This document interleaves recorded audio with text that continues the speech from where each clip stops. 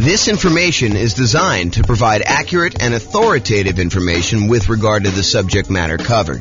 It is offered with the understanding that the presenters are not engaged in rendering legal, accounting, or other professional services.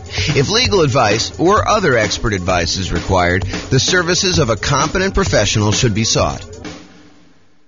Welcome to the Costa Mesa Real Estate Investing and Real Estate Financial Planning Podcast.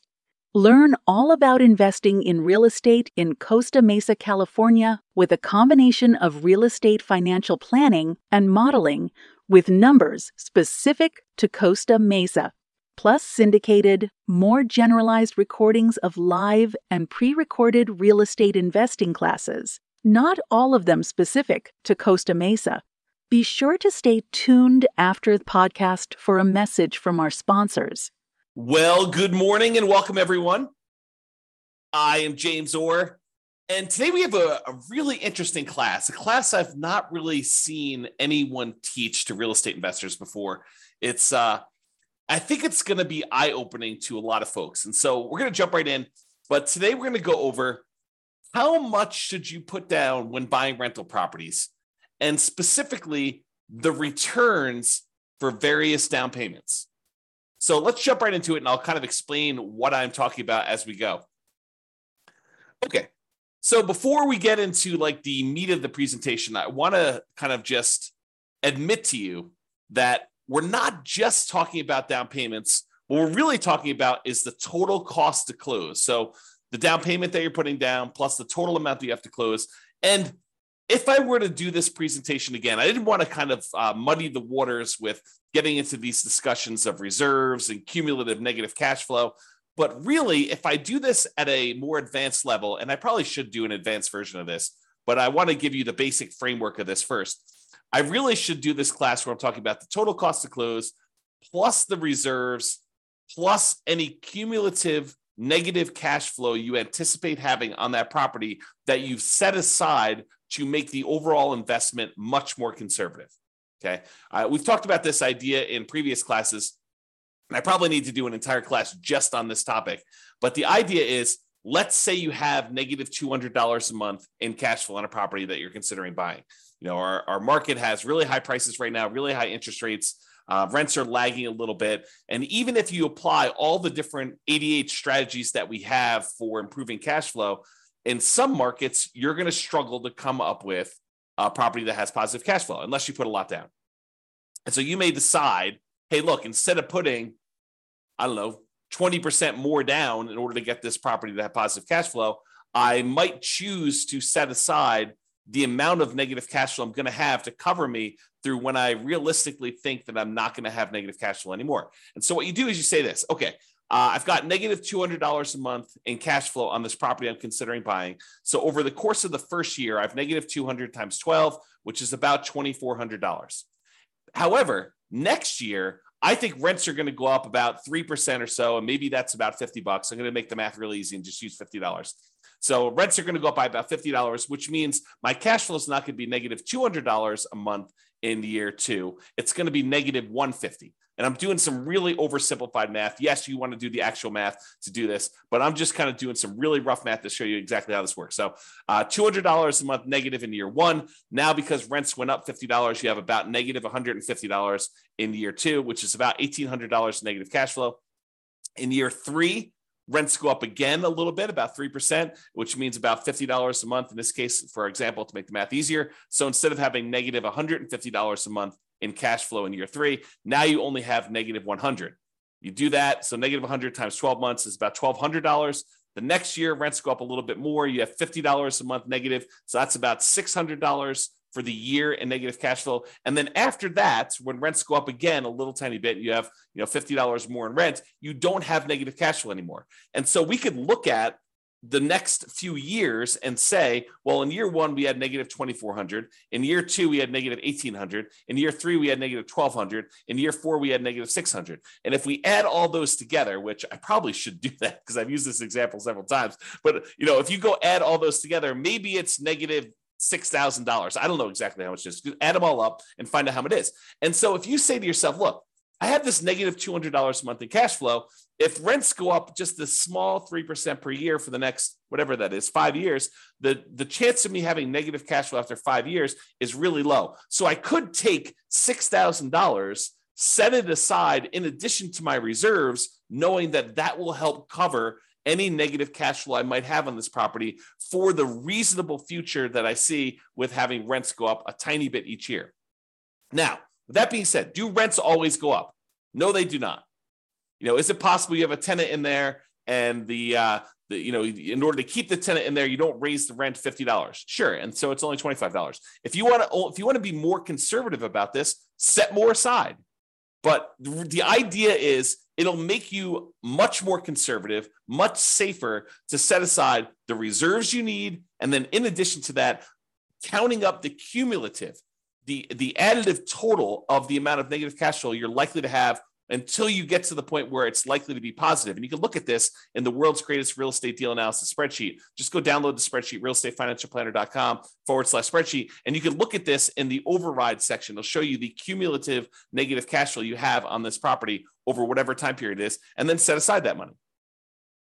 Will it protect you 100%? No. Will it make you much safer than not doing this? Absolutely. And that's the idea, is I want to see you stay in the game. I want to see you be successful over a long period of time, not just buy as many properties as you can. And then when you have some type of downturn, you've got these, alligator type properties that you have negative cash flow on, and you're unable to hold through the down period. Okay. So before I get into today's class, we're talking not really just about down payment. What we're really talking about is total cost to close plus reserves, plus those cumulative negative cash flow numbers. But now that I've gotten said that, I'm telling you, I only use down payment to do the charts I'm doing today because I wanted to keep it simple and not mess it all up with all the reserves and total cost to close and the cumulative negative cash flow part. So in the future, I probably should do all of them together. Okay, that being said. So the question is this: how much should you put down when buying rental properties? And I think for a lot of real estate investors, it's, well, how much do I have to put down? But if you have a lot to put down, it becomes a really interesting question. It becomes the question of, what is optimal? What is going to be the best amount to put down? And part of you start thinking about this in terms of, well, what's my overall return going to be on the amount that I have to put down? Okay. So when you start thinking about this, here are some considerations. If you're going to do like a nomad strategy or a house hacker strategy where you're moving into the property and then you're ultimately going to use that property that you live in as an investment, whether that's nomading where you live in there for a year and then you convert it to a rental after a year, or house hacking where you're buying a property where you could rent out part of it, either renting rooms or you buy a duplex, triplex, or fourplex, and you're able to rent out the other units, like whatever strategy you're doing where you're doing as owner-occupant interest rates are better than non-owner occupant interest rates. And significantly better. So if you're going to move into a property and live there, the interest rate you're going to get from a lender for putting the same amount down is going to be better than if you put the same amount down as a non-owner occupant, if you bought it as an investment property where you did not plan to move in. So imagine you're putting 20% down in the property. The interest rate you get for putting 20% down if you were moving into the property is better than if you're putting 20% down and not moving into the property and buying it as an investment. So there's an advantage to move in terms of interest rates. And we're going to show you some charts related to that here in a second. Okay. In addition to that, the percentage down payment you put down can have a significant impact on your interest rate as well. And this, I think, makes sense to a lot of people. If you put only 5% down, the interest rate's probably going to be higher than someone who puts 20% down. And why? I think one of the reasons why is there's added risk to the lender. And the lender says, hey, look, for this added risk, I want a higher return on my money because there's a better chance that you are going to be foreclosed on, that you're not going to make the payments, you're going to walk away from the property, and that you're going to do it. I mean, just think about it from a very practical perspective. Think about it from your own perspective. If you put nothing into a deal, if you put nothing down in the property, you have nothing to lose except your credit score and reputation by walking away from the property. So I think a lot of folks are like, I have no money invested in this deal. If I walk away, I didn't lose any money. I just don't have the property anymore. And yeah, I got bad credit, but maybe I didn't have good credit to begin with, right? So the thought is you put 20% down, now you're much less likely to walk away from the property. And from the lender's perspective, they have a cushion of equity where if you walk away, they could sell the property even at a discount and probably get all their money back or most of their money back. And that's why they like you putting 20% down. Okay. So whether you decide to own or occupy or you don't own or occupy and you buy an investment property, the interest rates vary based on that. And the amount you put down percentage-wise impacts the interest rate as well. Now, some returns, remember there's 4 returns when we buy investment properties plus reserves, but there are 4 primary returns when we buy investment properties. We talk about this when we talk about my return quadrants. Appreciation, the tendency for property values to increase over time. That's what appreciation is. The tendency for property values to increase over time. Cash flow, the amount of cash flow you have. You take all the income on the property minus all the expenses on the property. What's left over is your cash flow. So the cash flow on the property, your debt pay down, how much you're paying down on the loan with each payment that you make over that whatever time period you're measuring. And then finally, the tax benefits of owning that rental property, what we like to call cash flow from depreciation. It's really your depreciation benefit times your tax rate, tells you approximately how much you're getting back in taxes by owning that rental property. Okay, so you have all 4 areas of return. Now, what's interesting is if you think about how many dollars of appreciation you got, how much in dollars the property went up in value, or how many dollars in cash flow you got for the year, or how many dollars you paid down in the loan, or how many dollars you got back in terms of cash flow from depreciation. Some of those returns change depending on how much you put down. For example, if you put more down, you tend to have more cash flow. Think about it from the extreme. If you put nothing down on a property, your cash flow is going to be lower than if you put down 100% and you bought the property all cash, right? Just look at the extreme example of that. Can you see that when you put nothing down on a property, the amount you're going to get in cash flow is going to be lower. It's going to be a smaller dollar amount than if you put 100% down your property. Now, I'm not talking about the return on investment. I'm talking about the dollar amount of the return. There's no division by how much you had to put down. We're going to talk about that in a minute. Okay. So for now, realize that some of these dollar amount returns change depending on how much you put down. For example, cash flow would change. Now, what about appreciation? Does the amount that the property goes up in value change depending on how much you put down?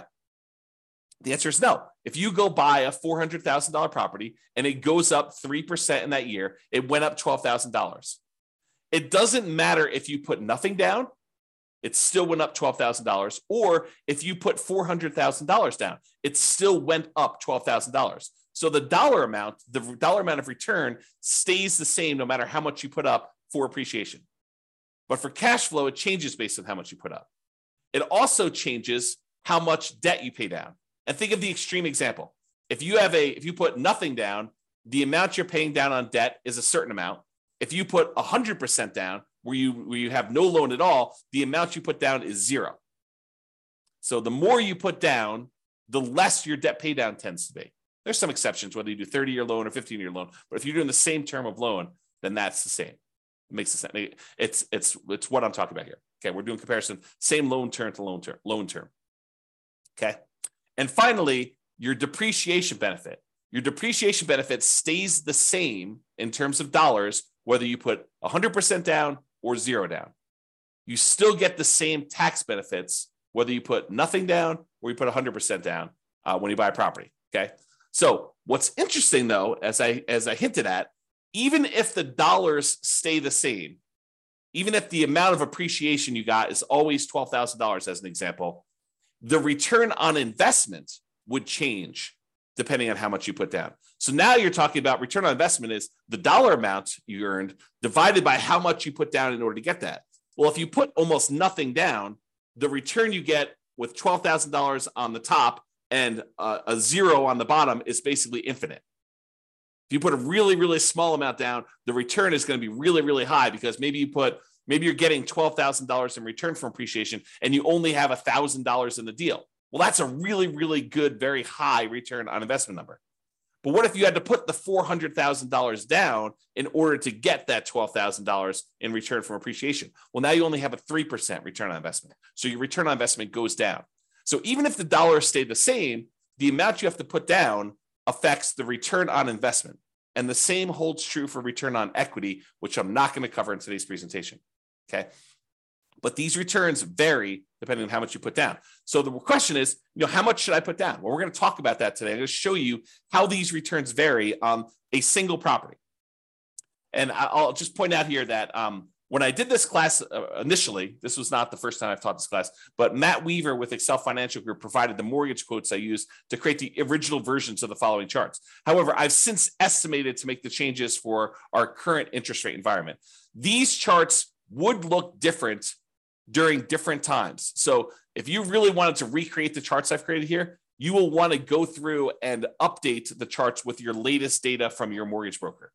And most mortgage brokers do not like sitting on the phone with you while you go through and ask them for, 20 different quotes on 20 different down payments. Okay. Some will, most don't like it. Just a lot of work. Okay. With that being said, let's take a look at some charts, because I love some charts. All right. So this is a chart showing you the effective interest rates for a variety of different down payment amounts for owner occupant and for non-owner occupant. So I'm going to break down what's going on here. So first of all, what is effective interest rate?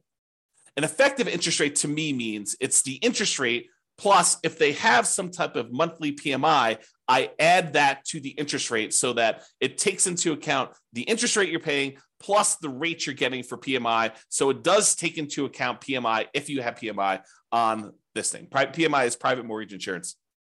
So it's the extra insurance you pay to protect the lender in case you default. And we usually have that if you have put less than 20% down to buy a property. Okay. So effective interest rate is the interest rate with PMI in there. And we've plotted these by down payment. So on the left-hand side is 0% down. These are our nothing down loan programs. And then we increase until we get to the point where we have 100% down, which there is no 100% down interest rate because you don't have a loan at 100%. So that's why there's no data here for 100%. Okay. The red line are your owner occupant rates. Your blue line are your investor or your non-owner occupant rates. And the first thing I want to point out, as I discussed on the previous slide, is the non-owner occupant rates are all higher than the owner occupant rates by quite a bit. There's a pretty good gap between all of these. And the gap is not universal, meaning that sometimes for a certain down payment, for example, this 15% down payment loan, the gap looks just visually looks larger to me than the gap between a 30% down loan. So sometimes the difference between an owner occupant loan and a non-owner occupant loan is greater than other times. Another way of thinking about that. Okay. And you'll also notice that we don't have any less than 15% down non-owner occupant loans because we're talking about traditional financing here, not anything creative or owner financing or something like that. Okay. So these are traditional loans. So you'll notice that the lowest down payment we have for non-owner occupant is this 15% down one. All right. So let's go over and look at this thing. So we basically have on the owner occupant one, we've got two nothing down loan programs. I plotted USDA and VA. And I think VA is the lower one. Hard for me to tell. Oops. Yeah, I can't quite tell. So I think VA is the lower one of the two, though. And so you can see the difference in the rates for these nothing down ones. And what's interesting is the nothing down ones look like they're even better rates than the ones with low down payment, partially because the VA one especially has a funding fee. And so instead of paying monthly PMI, you're paying the fee upfront as a funding fee. Okay. All right. So we've got these two nothing down loan programs. Then we bounce up here to the 3% down conventional loan program, which you can see where it is right there. And then the next one is this 3.5% down FHA loan. And so that one, as of right now, when I got these quotes, that was a little tiny bit lower than the conventional one with PMI. And the FHA one had their PMI added in too. So it does all of them take into account the PMI. All right. So FHA looks a little tiny bit better than this 3% down or the 5% down. So you may say to me, although this is not the class about this, but I will mention this to you because I think it's important to realize this. So you think to yourself, hey, so why would I ever do a 3% down conventional or a 5% down conventional when I could just do the 3.5% down FHA and it looks better? Think about it. Why would you voluntarily take a slightly higher interest rate conventional 3% down or conventional 5% down loan when the FHA one has got a little bit lower rate? It's because FHA PMI, the mortgage insurance premium, which they call MIP, but the mortgage insurance premium for FHA never goes away. It stays with you for the full 30 years of the loan. whereas the conventional PMI goes away when you get below 80% loan to value. So you do have a slightly higher effective interest rate on the conventional loans, but it's only for a few years until you pay down the loan below 80% loan to value. And then it drops off.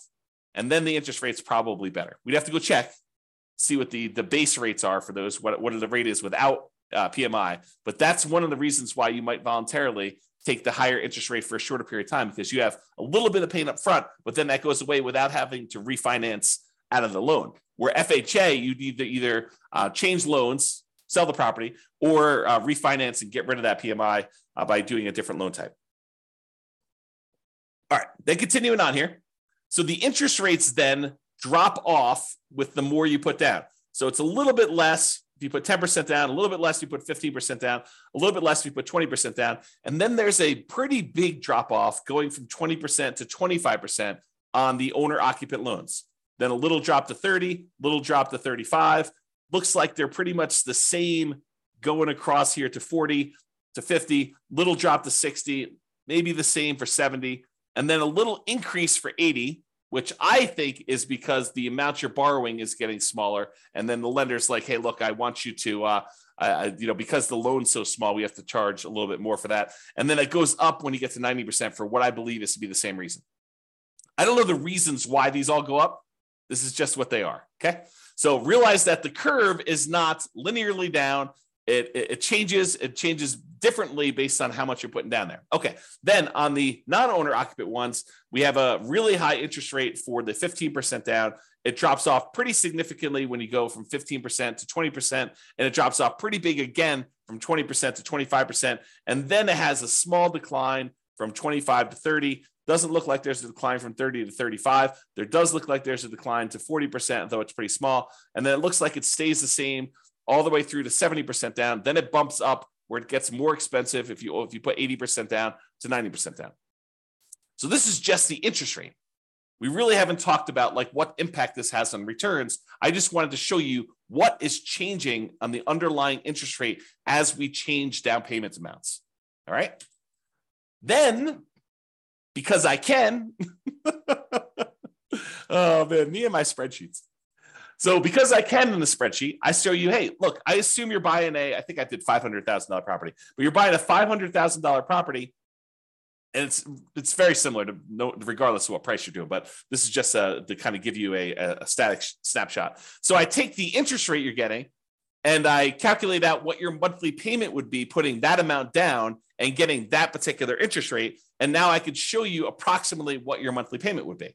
And you could see the monthly payment for the non-owner occupant, the blue line, is higher than the monthly payment for all of the corresponding owner occupant ones. So the thought is, if you can get an owner occupant loan, if you're willing to do no matter house hack, you're going to have an advantage in monthly payment, which is going to result in you having slightly higher cash flow with the same strategy.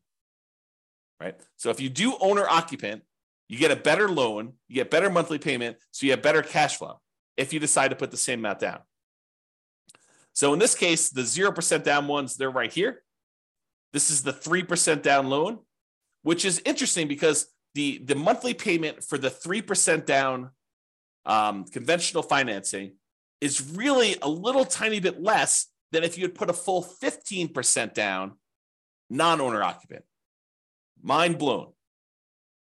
So you could put 3% down as an owner occupant and have just the tiniest bit lower monthly payment than if you had a 15% down non-owner occupant investor loan, which is crazy to think about.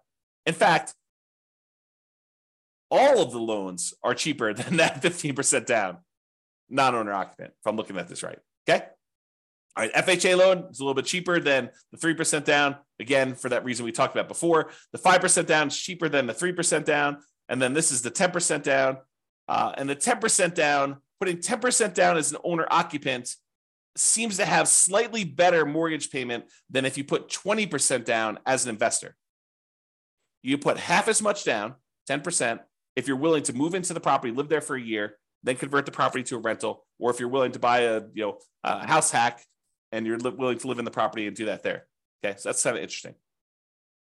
Then there's 50% down, so you can just see how these go until eventually you get down to putting 100% down. The payments are both zero.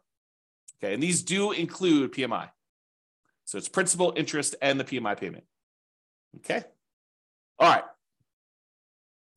I think that's all I had to say about this chart. Then this shows you if we have an owner-occupant loan and a non-owner-occupant loan with the same down payment percentage. For example, we don't have non-owner-occupant loans, investor loans, for less than 15% down. So we can't compare, 0% down, 3% down, 3.5% down, and 5% down, and 10% down. But we do have a 15% down loan for both the owner-occupant and for the investor loans. And so now I can show you just the pure dollar amount difference between these two loan payments, if you got an owner-occupant and a non-owner-occupant. And so for putting 15% down, the monthly payment difference, which is also, by the way, probably the difference in cash flow, the improvement in cash flow, it's $500 better if you put 15% down to be an owner-occupant than to be a non-owner-occupant. So in other words, it's a $509.68 according to this. Of course, your interest rates will vary, so it'll be different, but about $500 difference in cash flow and monthly payment if you decide to do the owner-occupant version of this strategy versus the non-owner-occupant. That's a pretty big incentive. If you want to improve cash flow, if you're in a market where it's really hard to make things cash flow, this could be a difference. This could be a difference maker. I mean, it's $500 difference putting 15% down. If you put 20% down, it's about $350 different. So it'll be $350 better if you put 20% down as an owner-occupant versus putting 20% down as an investor. For putting 25% down, it's $357 different. For putting 30% down, it's $331. For putting 35% down, it's $332. For putting 40% down, it's $282. And these are getting smaller. The differences are getting smaller with the more you put down, with the exception of being 80%, which, for all I know, there could be some really weird, wacky, kind of thing that happened when you're doing that. So the overall trend, though, is the more you put down, the smaller these differences are going to be in monthly payments, which you'd almost expect anyway because you're borrowing less. So you'd expect the differences to kind of scale that way anyway. Okay, so you can see now this difference between non-owner occupant and owner occupant and the impact that putting different down payments has on how much you'll have in cash flow. Pretty significant. All right, so we talked about this idea that return in dollars is different than return on investment. So we're going to first start by looking at return in dollars for a variety of down payments. And remember before, I told you about the 4 different areas of return. You have appreciation, the tendency for property values to increase over time. You have depreciation, which are those tax benefits of owning a rental property.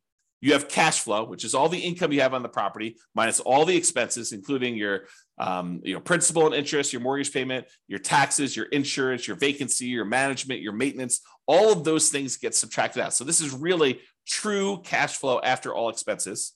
And then you have your debt pay down. How much you paid down on the loan during whatever period we're measuring here, usually a year. Okay, so you have those 4 areas of return: appreciation, depreciation, cash flow, and debt pay down. And each one is shown on this chart using a different color. So appreciation is blue, depreciation is yellow, cash flow is green, and debt pay down is red. You'll notice they also match the colors we typically use when we talk about the return quadrants, because these are the returns in the return quadrants that we talked about. All right. Now, what I did here is I showed you the amount. It's an annual amount from year 1, assuming you can rent the property in year 1, which technically you can't rent an owner-occupant property in year 1 because it's an owner-occupant property unless you're renting, getting tenants in there and it happens to be the same amount you're getting for regular rent. But it shows you the amount annualized return, and I'm using year 1 just to make the math simpler. And it shows you all the different loan types. Right here is the cutoff. Right here is the cutoff between owner-occupant, and then these to the right of here are investor. So you could see where they kind of like change pattern abruptly. That's where it changes from owner-occupant loans. These are all the owner-occupant loans, and these are all the investor loans. And so I show you the down payment amount. So these are the 2 0% down ones. This is 3% down, 3.5% down, 5% down, 10, 15, 20, 25, all the way up to 100% down. And then we switch back over to investor, 15%, 20%, 25, whatever it is to get through all theirs. Okay? All right. So this is what we're talking about now. So you got all these loan programs here, and it shows you the returns we're getting for various things. So one of the things I want to point out is what varies and what stays the same. I kind of covered this during the intro, but I'm going to cover it again here because you can see these charts and they look really busy. It's hard to tell exactly what's going on. So here's what is changing and what's the same. So first of all, what stays the same? What stays the same is appreciation. The property value is going up that amount no matter what you put down on it. And then depreciation. The tax benefits you get from owning that rental property are the same no matter how much you put down. Okay, so that's these two over here. And it shows you the dollar amount is the same no matter what loan program you got. It looks like in this particular case on about a $500,000 property, which I believe is what I used for this, it's about $18,000 a year in benefit from that first year. And about $15,000 of it is appreciation, is the property value we're estimating is going up about 3% a year. It's about keeping pace with inflation, if you think of it that way, on a $500,000 property. And then here's the depreciation benefit, the tax benefits of owning this rental property, the cash flow from the depreciation, how much we're getting there. And you can see that difference there. Okay, about $3,000 or so. All right. Now, what changes? Well, depending on how much you put down, it varies how much you pay down on that loan. And depending on how much you put down, it varies how much cash flow you're getting. And so you can see that there's a whole bunch of these early on where you're putting 0% down or 3% down or 3%, 3.5% down or 5%, 10% or 15% down, or even 20% down for the owner occupant ones where you would have negative cash flow with the property that I picked. In your market, it may be positive, but you're more likely to have negative cash flow the less you put down. Think of it this way. What is cash flow? Well, what is negative cash flow, rather? Negative cash flow is really a deferred down payment. If you had put 100% down, you wouldn't have the negative cash flow, right? Put 100% down in the property, then you don't have a mortgage on it, the property would cash flow probably. You put 10% down, the property probably still cash flows. You put 20% down, you put 90% down, the property still cash flows. You put 80% down, the property still cash flows. But the less and less you put down, the less and less your cash flow is likely to be. And so you get to the point where you put a little down and you probably start having negative cash flow. So what is that negative cash flow? That negative cash flow is a down payment that you did not make. You're almost making the down payment monthly that you should have made to have positive cash flow. So negative cash flow is really a deferred down payment. You're making the down payment that you should have made to have positive cash flow to begin with, but you're making it monthly. That's what negative cash flow is. Okay. So if you put nothing down, you have a certain amount of negative cash flow that if you had put a lot more down, you wouldn't have had. So you can see here, though, how much in dollars the negative cash flow is on these properties. And then you can see how much you have in debt pay down. And you tend to have a larger amount in debt pay down with the less you put down. You put down zero down, put nothing down on a property, you tend to have a larger amount of debt pay down. And this sort of makes sense, right? If you're paying off all these loans over a 30-year time period, if you put less down, you have more that you need to pay off over that same period. So you got to be paying more off in order to pay it down. And the amount that you pay down actually does vary a little bit with interest rate. So the interest rate comes into play here too, because the higher your interest rates, the less you are paying down in debt pay down. Okay. All right. So you can see over time that this kind of changes. And in the owner occupant one, it goes slightly positive cash flow, somewhere between 20% down and 25% down. In this example, your city will be different. Your analysis will be a little bit different if you did this analysis for yourself. Okay. So I just did this for a prototypical property just to show you how this works. So you see over time, the amount you're paying in debt pay down goes down a little bit until finally you're paying down 100% here. And then when you get down to this 15% down loan, I think there's something wacky going on with this 100. I must have it mislabeled or something. So ignore that one. So the 15% down one, though, you're pretty significant negative cash flow. And then 20%, 25%, 30% down. It takes you a little bit more than 30% down as a non-owner occupant in this particular example in order for you to have positive cash flow. And we didn't apply any of the 88 strategies to improve cash flow on this particular one. We just pulled the property out and I just used some really rough numbers. Okay. So you kind of get a feel though of how this works. But eventually, as you start putting more and more down, the amount of cash flow you have increases and the amount you're paying on debt actually goes down when you do that. All right. So this shows you a zoomed in version of that appreciation and depreciation one where the returns are the same. No matter how much you put down, the dollar amount of returns from appreciation and the dollar amount of returns from depreciation are exactly the same. And then these are the ones for the cash flow and debt pay down, just zoomed in so you can see them a little bit better. Okay. And again, this is the dollar amount of return. Okay. I mean, I could talk about some of this stuff for hours. So I'm gonna save myself going off on these really long tangents, because you can see that like if you add up the negative part and the positive part, you can see that this is probably net negative. And you can probably see over here, these are probably net positive, but the amount you're getting overall increases when you do this. So I don't know, it's kind of interesting. Just definitely some interesting stuff to look at here. All right. So we've talked about this idea of return in dollars. Now we're going to say, what is the return on what we had to invest in order to get that dollar amount, right? So the return on investment. And so this shows you the return on investment. How many dollars we had in appreciation, how many dollars we had in depreciation, how many dollars we had in cash flow, how many dollars we had in paying down a loan, divided by how much we had to invest in order to get that deal. So if we had to invest, nothing down plus some closing costs, you could see that there. If we had to invest, 50% down in order to get those, you could see those there. And you'll notice what happens is when we have very little in the deal, like 0% down plus some closing costs, you'll see that the returns look really, really, really high, right? Like the return here, not including cash flow, because cash flow is negative, is over 500% for the two nothing down loan programs. If you subtract out whatever the negative ones here, it's probably in the 350% return range. 350% return on investment by putting nothing down the deal. That's pretty phenomenal. And you're putting nothing down the deal, but you have some closing costs, which is why it's not infinite. For those that are wondering why it's not infinite, okay? Then you have this 3.5% down, or 3% and 3.5% down, and those are still pretty significant, probably pushing over 100% before you have the negative cash flow here. But you can kind of see those returns, but it's really hard to see what's going on here. So in order to make it easier to see what's going on with all of these other ones, I'm going to remove anything less than 15% down. So this is the same exact chart showing you the return on investment return amount, the percentage return on investment for each of the four different areas. But now I've removed anything less than 15% down so that we could see what's going on with those. They were just compressed before, and it was really hard to see. So now I'm going to show you what's happening with the 15% down. So here's what we've got going on. And I'm going to just use one or two examples here. So on the 15% down, owner occupant, you're moving into the property.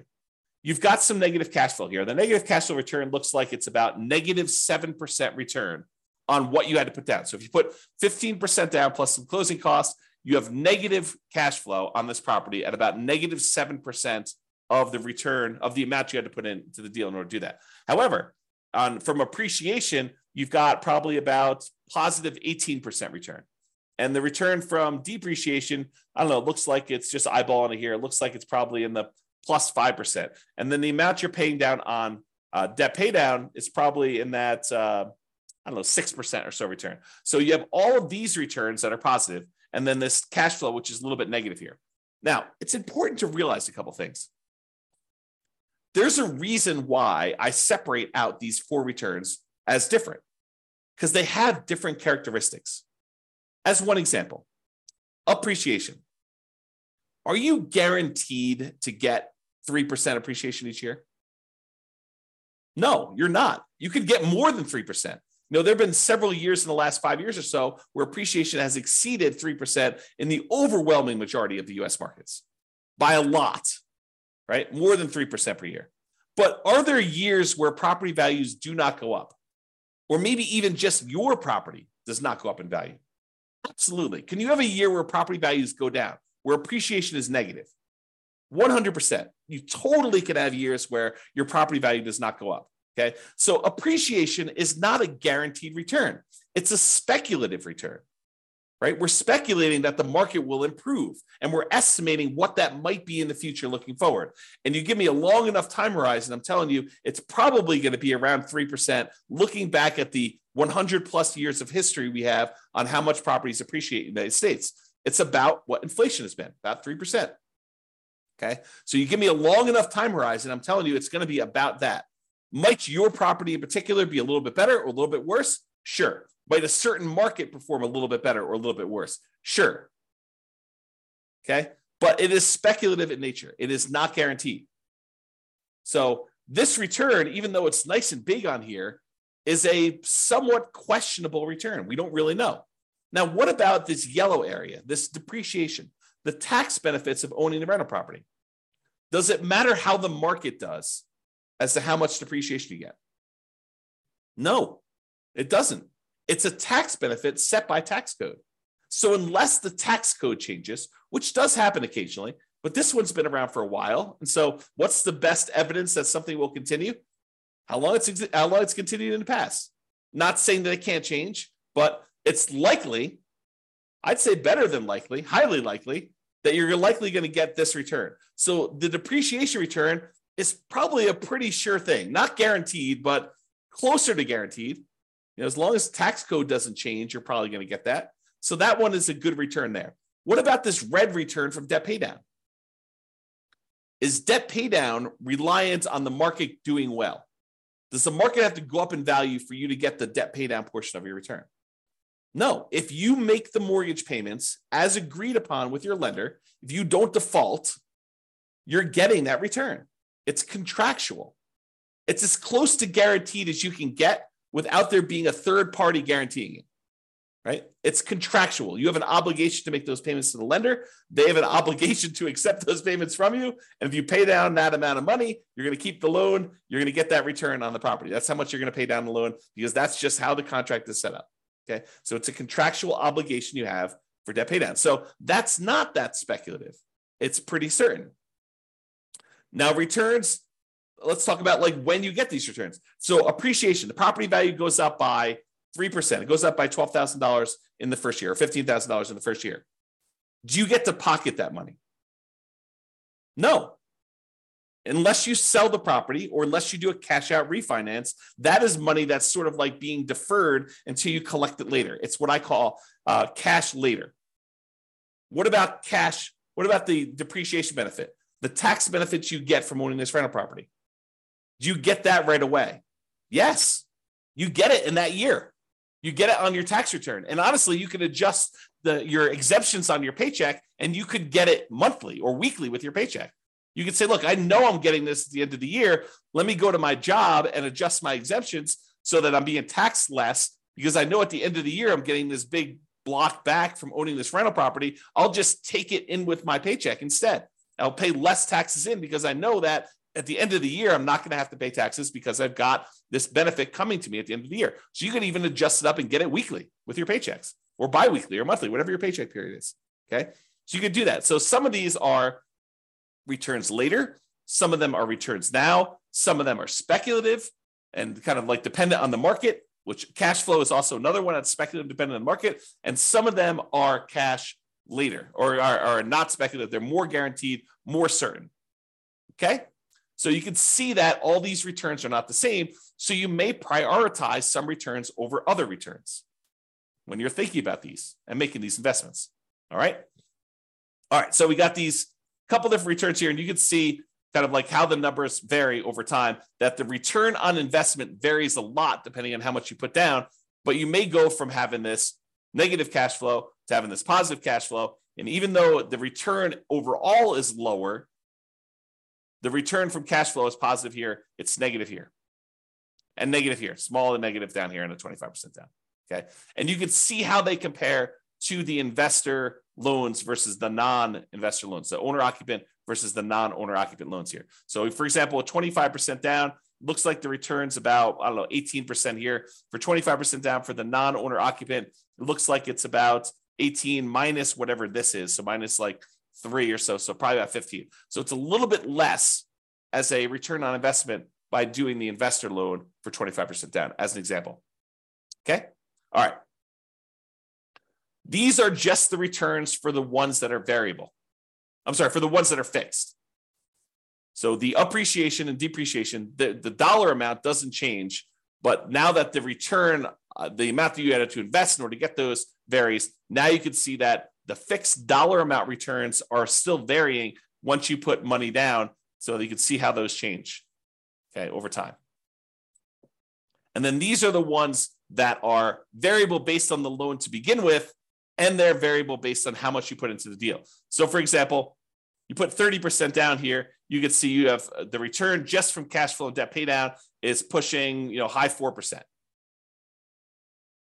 But it doesn't get really, really crazy for the majority of these, right? It's still sub 5% for all these. It just changes which one you're taking the return in. This is sort of my idea of deal alchemy. Do you want to move your return from debt pay down to cash flow? Well, you put more down, you can get less debt pay down, and you're going to get more cash flow. But the return is largely similar, right? It's not varying a lot. Varying a little, but not a lot. Varies more over here with your non-owner occupant. The return actually goes up overall with your non-owner occupant one. Okay? And you can see how all that plays out. All right, so in conclusion, pretty cool stuff, right? Interest rates vary based on owner occupant and non-owner occupant pretty significantly. Interest rates vary based on the loan program, which makes sense to you, right? Doing VA loan versus USDA loan program changes a little bit. Interest rates vary based on down payment amount, which I think is surprising for a lot of folks. Some dollar returns vary depending on how much you put down. So you put more down, you get more cash flow. You put more down, you get less debt pay down. Others don't. Doesn't matter how much you put down, your appreciation, the dollar amount of appreciation is going to be the same. Doesn't matter how much you put down, the dollar amount from depreciation, the tax benefits of owning the rental property are going to be the same. And not all returns are the same. Each return type has different characteristics. Some are speculative, some are not speculative. Some are cash now, some are cash later. So some have different tax rates, some have the other tax rates. The time you take to learn about these differences, to understand them and apply what you learn to your own situation is worth doing. You should go ahead and take the time and think about this stuff and think about what makes sense for you, what your goals are, and how to do that. Okay. If you need help applying this, that's what we're doing, the coaching stuff. So go ahead and reach out about doing that. All right. That's it. This has been James Orr. Hope you've enjoyed this class. I certainly did. I think we should do an advanced version at some point in the future. If you think we should, go ahead and reach out and let me know. We can go ahead and do those. And this has been James Orr. Have a great day. Bye-bye for now. With home prices up, mortgage interest rates up, and rents up, but not quite enough to counteract the higher prices and interest rates, cash flow on rental properties in Costa Mesa is harder than ever. Book a call with the Real Estate Financial Planner to apply our proprietary 88 strategies to improve cash flow on your rentals.